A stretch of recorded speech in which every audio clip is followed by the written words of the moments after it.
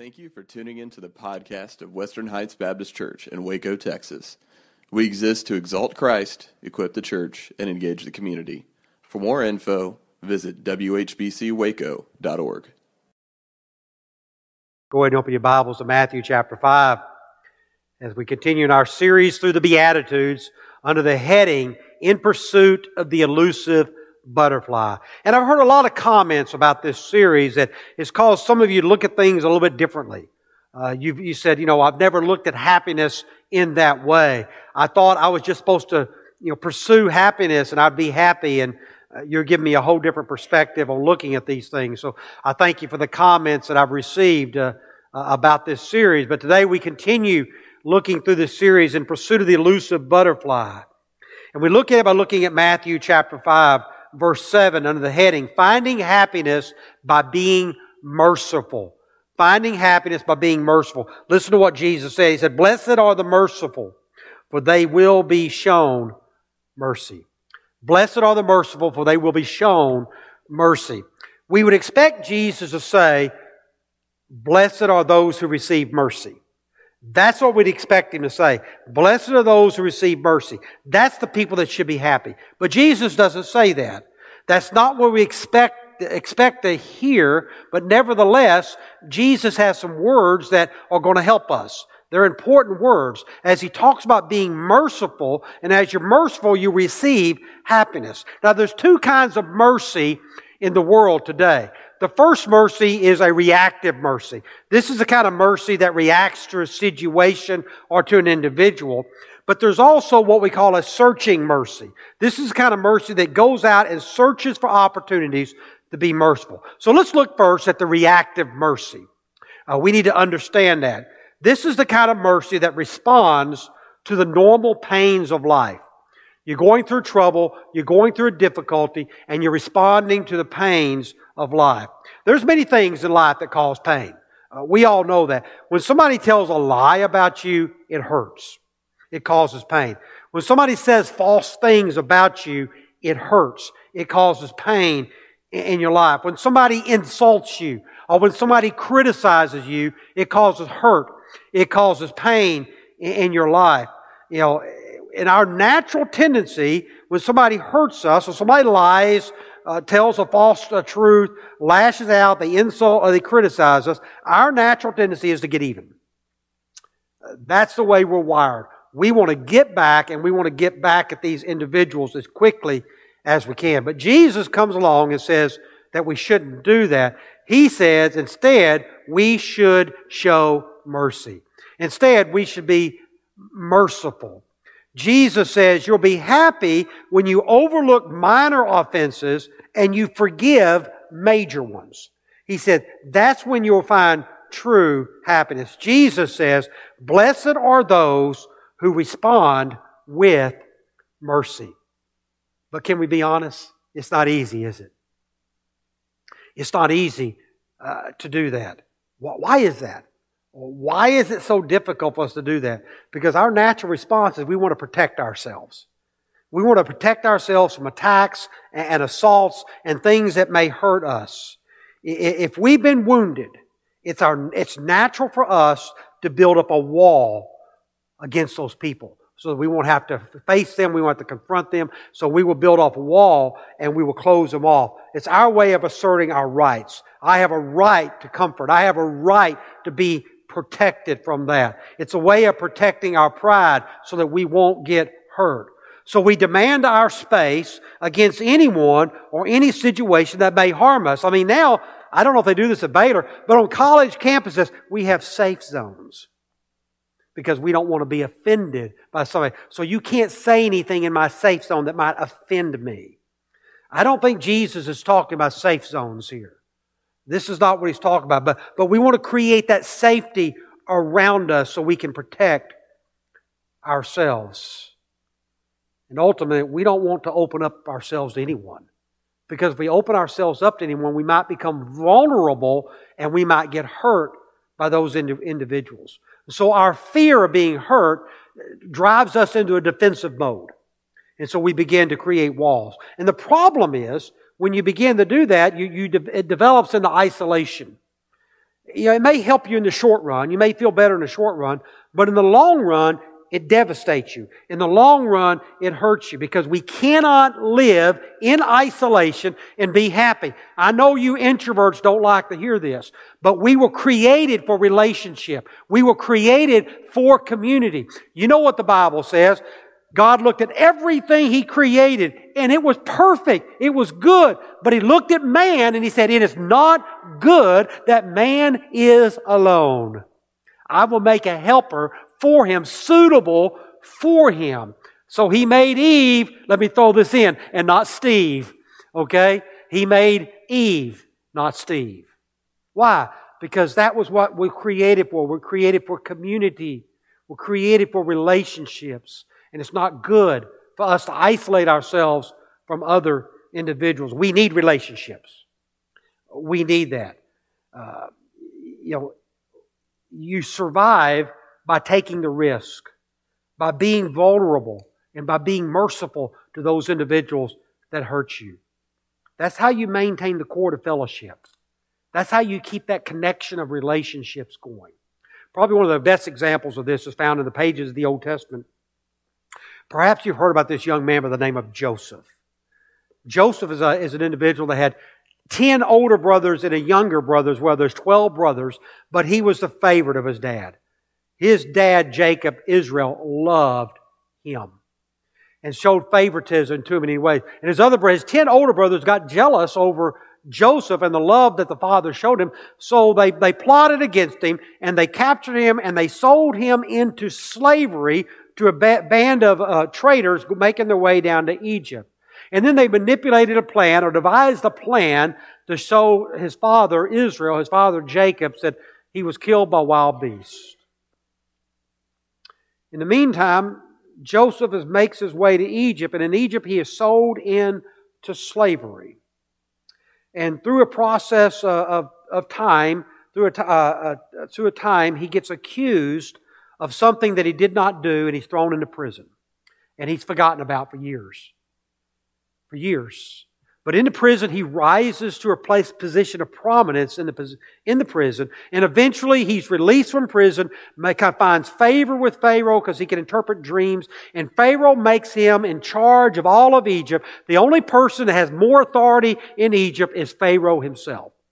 And there came a time of famine in the land, and Pharaoh puts Joseph over the food distribution. He's over the food pantry. And so he feeds out food to everybody in Egypt, and those that are coming from foreign lands can come and they can purchase food so they can survive the famine. As God would have it, his brothers, Israel and his sons, find out there's food in Egypt, so they go to Egypt to buy food. They're going to have to confront their brother. Of course, they don't know their brother's alive. They don't recognize him, but he recognizes them. And in that moment, when he could have punished them, he could have thrown them in jail, he could have killed them. What did he do? He showed them mercy. He showed them mercy. Matter of fact, the Scripture says, do not fear, my brothers, for what you intended for evil, God intended for good, for the salvation of His people. He was merciful. He was merciful when He could have been vengeful. Joseph held together the cord of community, and he showed himself to be a child of God. And that's what God does. That's what God hangs on to us. He hangs on to us through sin and through disobedience and through rebellion. God hangs on to that cord. He keeps that cord of community going. He accepts the abuse. He accepted the criticism. He suffered the shame of dying upon the cross because of our rejection of Him. What did God do? God dresses down into the vulnerability of frail humanity. And He became a servant. And He took the nails. He took the abuse. He took the criticism. And the nails were driven into His hands, and they were driven into His feet. And the thorns were placed on His brow. The spear was driven in his side. And they penetrated his skin. But they penetrated more than that. They penetrated his holy, grieving heart. That's what he did. And what did Jesus do? When he's on the cross, no cries of anger. No cry for retribution. Instead, what did he say? He said, Father, forgive them. They don't know what they're doing. They don't know what they're doing. Mercy. Mercy. Mercy emanated from the cross of Jesus. Jesus tells us, blessed are those who respond with God-like mercy to the aggravations and aggressions that come their way. Though wounded like the Lord, they will be far happier than those who protect themselves against the unjust Golgothas of life. Be merciful. That's a reactive mercy. Not only the reactive mercy, but there's also a searching mercy. If we live by our code of conduct, if we live by the way we do it, we would never venture out of our safe zones. We would never venture outside our protective fortress that we isolate ourselves from humanity. Look at the way Jesus lived. Jesus was acquainted with sinners. He was acquainted with those that hurt. He was acquainted with those who were going through difficulties. And through Him, we see how God took the initiative in being merciful to humanity. He took the initiative to mend the broken relationship. Like the prodigal son's father. The prodigal son, we talked about him last week. He came to his senses and he returned. He said, I'll go back to my father. But even the father did not wait. The father ran and put his arms around the prodigal son. He ran to him. And that's what God does. God looks down at us and He sees us and He runs down the halls of heaven and He leaps over the sin, over the wall of sin, and He embraces us with a merciful love. And He embraces us. He took responsibility for saving us. God chose to save us. Listen, He chose to save us when we didn't even know we were lost. He chose to do all of that. That's the kind of mercy that looks for opportunity to reveal itself in people's lives. And there's 4 characteristics of this searching mercy. The first characteristic is that the merciful have eyes to see. They do not wait for it to be brought to their attention. Instead, they search the horizon of human experience to find people in need. One of the good illustrations of this is found in the pages of Acts chapter 3. You may know the story. Peter and John are on their way to worship. They're on the way to the temple. I can imagine them saying, we got to hurry up and get there. We want to get a front row. They're Baptists. Probably said, we got to get there early so we can get that back row. Yeah, they're on their way there, and they're rushing, and the crowd is making their way there. And as they're making the way into the temple, and it's a beautiful place, as they're looking at the colonnade, and they're looking, it's a beautiful place. Over to the side by the gate is a beggar. And that beggar is begging for alms. He's begging for somebody to drop something into his cup. We get the impression he's been there forever and ever and ever, and always there. Probably other people saw him as well. And maybe some people put something in his cup. But Peter and John were drawn to him, and they looked at him through the eyes of mercy. And they went over to him, and I love what they said. They said, silver and gold we do not have, but what we have we give to you. In the name of Jesus Christ of Nazareth, rise up and walk. Rise up and walk. They were merciful. I remember hearing somebody talk about that story one time, and he said, you know what? We're a church now. We have silver and gold. We can give them silver and gold. He said, what we don't have is the power of God to say, rise up and walk. Rise up and walk. But they looked at this individual that others had passed by, and through the eyes of mercy, they saw him and they met his need at the moment. And the same is true of us. What we choose to see makes a difference in people's lives. The merciful, they keep their eyes open, and they're looking, and they see things that others do not see. They see what others might miss. And they are always looking for ways to show the love of God. So the merciful have eyes to see. Second, the merciful have hearts that understand. It's not enough just to take notice of a need. Something must be done about it. And if you're going to do something about it, it means you've got to have something known about it. The word mercy is interesting. In the original language, the original etymology of the word, it means to get inside someone else's shoes. Or someone else's skin. To get inside someone else's skin. You know, the Native Americans had a statement that said, you never really understand what somebody's going through until you walked a mile in their moccasins. When you've done that, then you're able to be more merciful. You'll be able to understand them in a way. So the merciful try to understand the situation. And when they understand the situation, they're in a better position to help that individual. One of my favorite cartoons is Peanuts. Y'all know Peanuts, Charlie Brown, Snoopy? Y'all, I don't know if y'all know that. I get a lot of my theology from Peanuts. Okay? There's a lot of wisdom in Peanuts.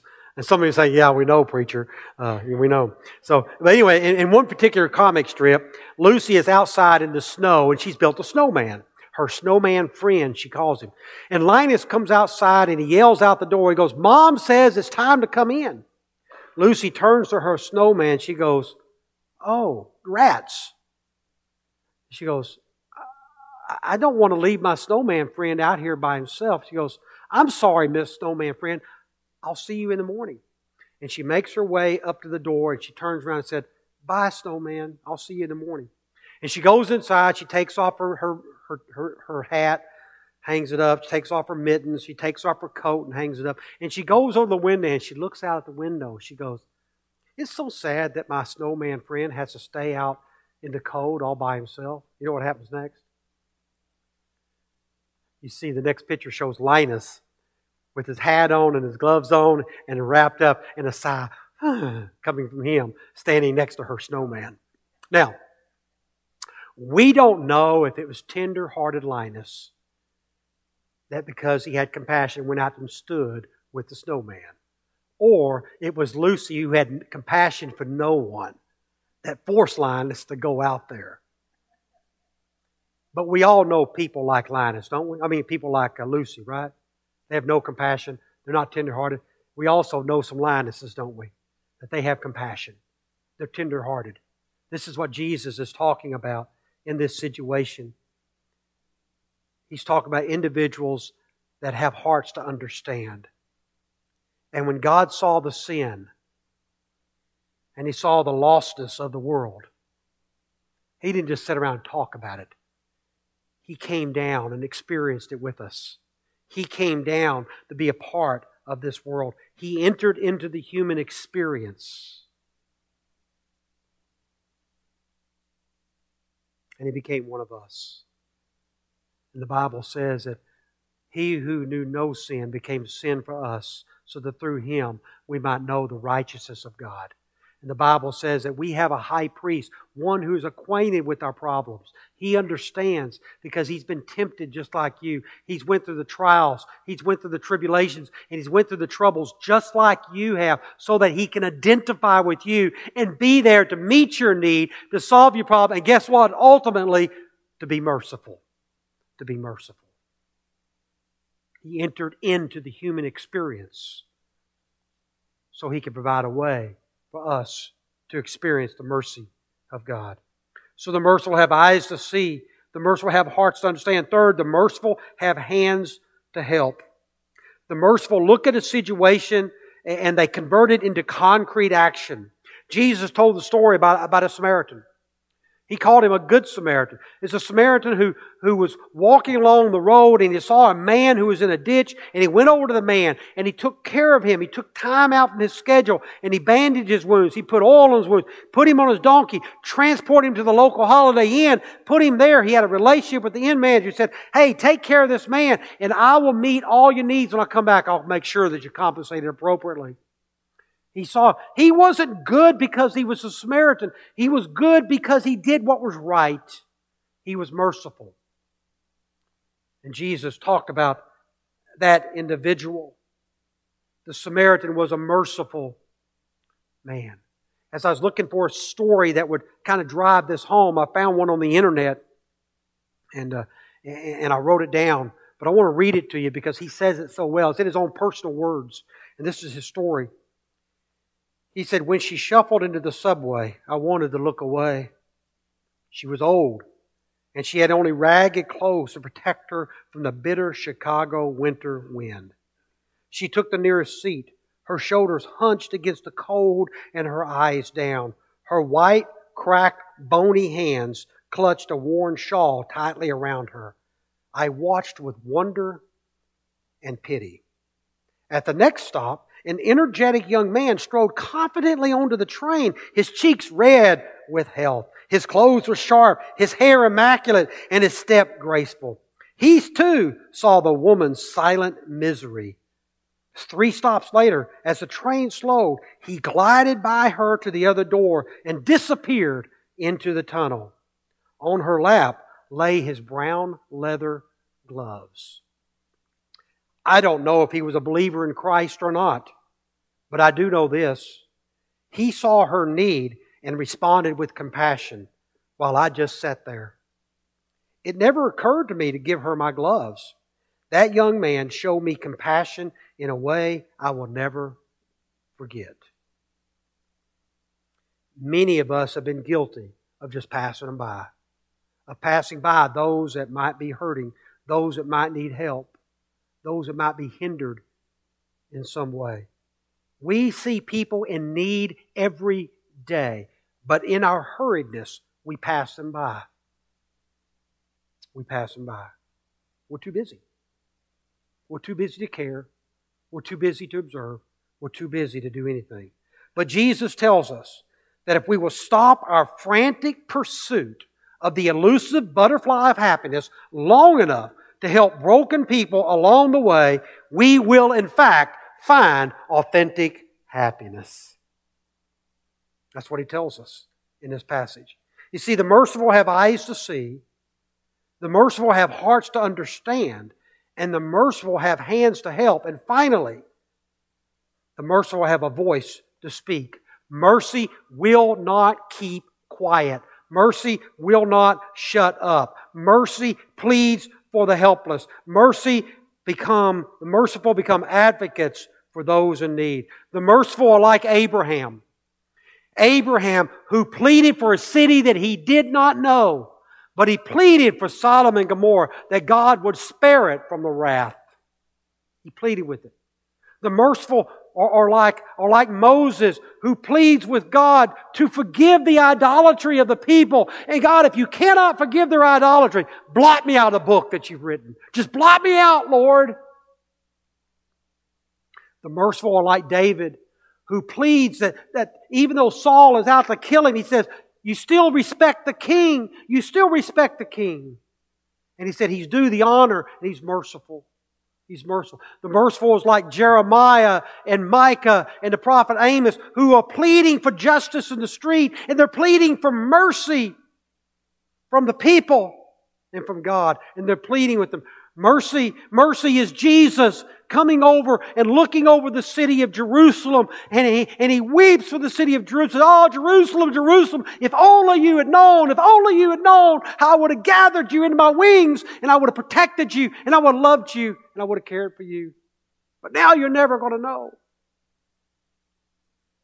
The merciful are like Jesus, sitting at the right hand of the Father, making intercession for you and for me, pleading our case before the Father. I can see him say, Lord, forgive him. He's ours. Forgive him. He belongs to us, Lord. Forgive him. Forgive her. Forgive them. Pleading our case. Merciful. Or like a preacher or a pastor who continues to push the church to reach out to the lost, the unchurched, the hurting, and he keeps pushing for them, and he weeps for them, and he cries for them until the church gets it. Jesus said, blessed are the merciful. Blessed are the merciful. Blessed are those who join with these, because Jesus says they're the ones that are happy. Jesus says, happy are those who look for trouble, understand, do what they can, and become advocates. He says these people ought to be congratulated. These people are the ones that are happy. Why does He say that? Look at what He says. He said, blessed are the merciful. Why? Why are they so happy? Why are they to be congratulated? He said, because they will be shown mercy. They will be shown mercy. You see, here's what He's saying. Mercy moves in a circle. It moves in a circle. You give it away and it comes back to you. You give it away, it comes back to you from God, but also from others who continue to do it. Mercy multiplies. Having received mercy, we give it away, and then we receive even more mercy back. Mercy multiplies itself. Louis B. Mayer, who was the founder of Metro-Goldwyn-Mayer movies, he tells a story of when he was a little boy that made an impact on his life. He said when he was a little boy, he got into a fight at school. Some boys called him names and they got into a fight. He called them names, they called him names, and he got into a fight. And his mother didn't get on to him. She just went into the room and cleaned out his little blackened eyes and wiped his little nose. And she talked about, he told him what happened. He said, I called them names and we got into a fight. And she said, I want you to go out to the back door. And out their back door, on the back was a hillside. And on the hillside, if you shouted out, it would echo back to you. She said, I want you to shout out all the bad names you called those people. You're an idiot. Idiot. Shouted back. You're a moron. Moron came back. You're stupid. It came back. Came back. She goes, now what I want you to do, I want you to shout out, God bless you. And so he shouted out, God bless you. And it came back, God bless you. God bless you. The point is, what we give out comes back on us. This is what Jesus is trying to say to us in this beatitude. You see, mercy moves in a circle. That's the way mercy works. You receive mercy from others, but you also receive mercy from God. Now, there's a corollary to this as well. Hear me on this. There's a corollary to this beatitude just as much as what I've been talking about. If you keep mercy to yourself, you won't receive it from others. Worse, you won't receive it from God. You won't receive it from God. How could you expect to receive mercy from God? You broke the chain. You broke the circle.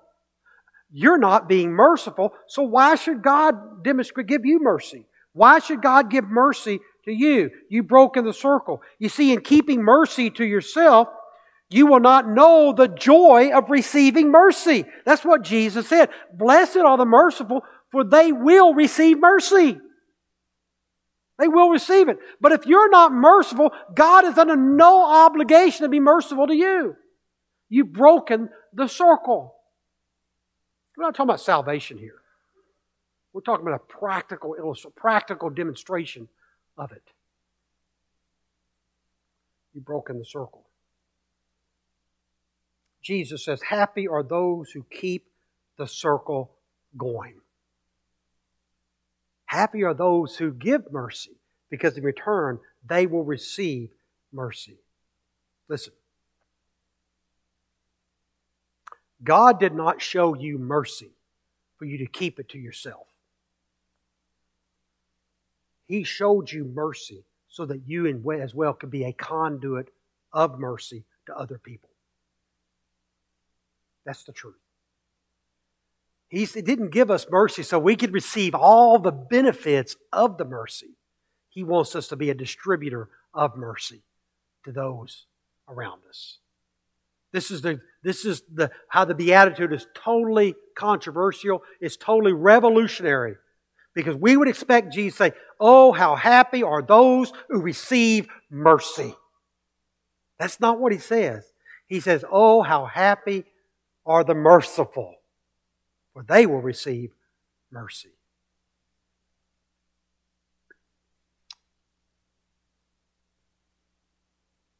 Do you want to be happy? Show mercy. You want to experience joy in your life? Be merciful.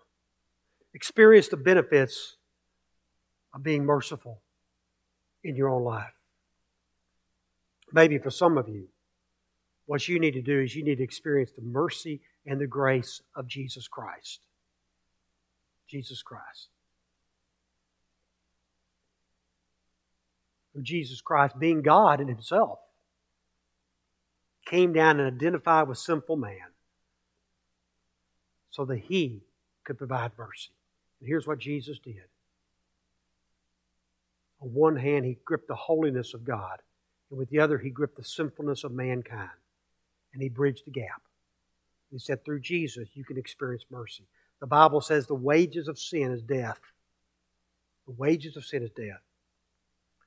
But because of God's mercy, He will withhold the penalty on you, and He'll place it on Jesus instead. That's mercy. That's mercy. You deserve death, and you deserve punishment, and you deserve hell. That's what you deserve. Because the wages of sin is death. But the gift of God is eternal life through Jesus Christ, our Lord. It's a gift. You can't earn it. You don't deserve it. You can't buy it. You can't purchase it. You say, well, what do I got to do to receive that? And we'll be done here in a couple of minutes. What do we got to do to receive that? The Bible says all you got to do is believe. It's so simple. Even a caveman can do it. It's so simple.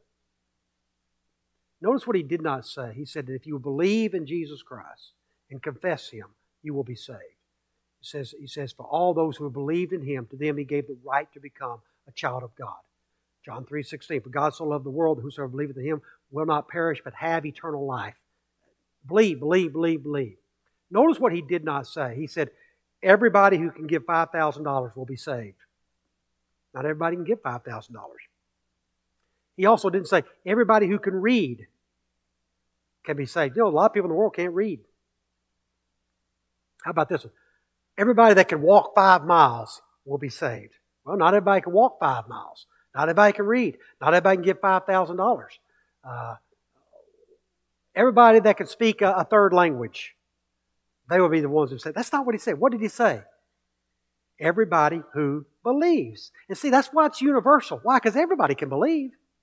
Everybody. It's open to anybody, regardless of race, creed, color, nationality, ethnicity, religion, whatever. It's open to everybody because everybody can believe. That's why Jesus said, believe in the Lord Jesus Christ and you will be saved. That's what Paul told the Philippian jailer. Believe in the Lord Jesus Christ, you will be saved. You and your whole family. He said, if your whole family believes, they'll be saved too. So what do you got to do to receive the mercy of God? You got to believe in Jesus Christ. And once you accept Jesus Christ, the mercy and the grace of God overshadows you. And you're forgiven of your sins because of God's great mercy.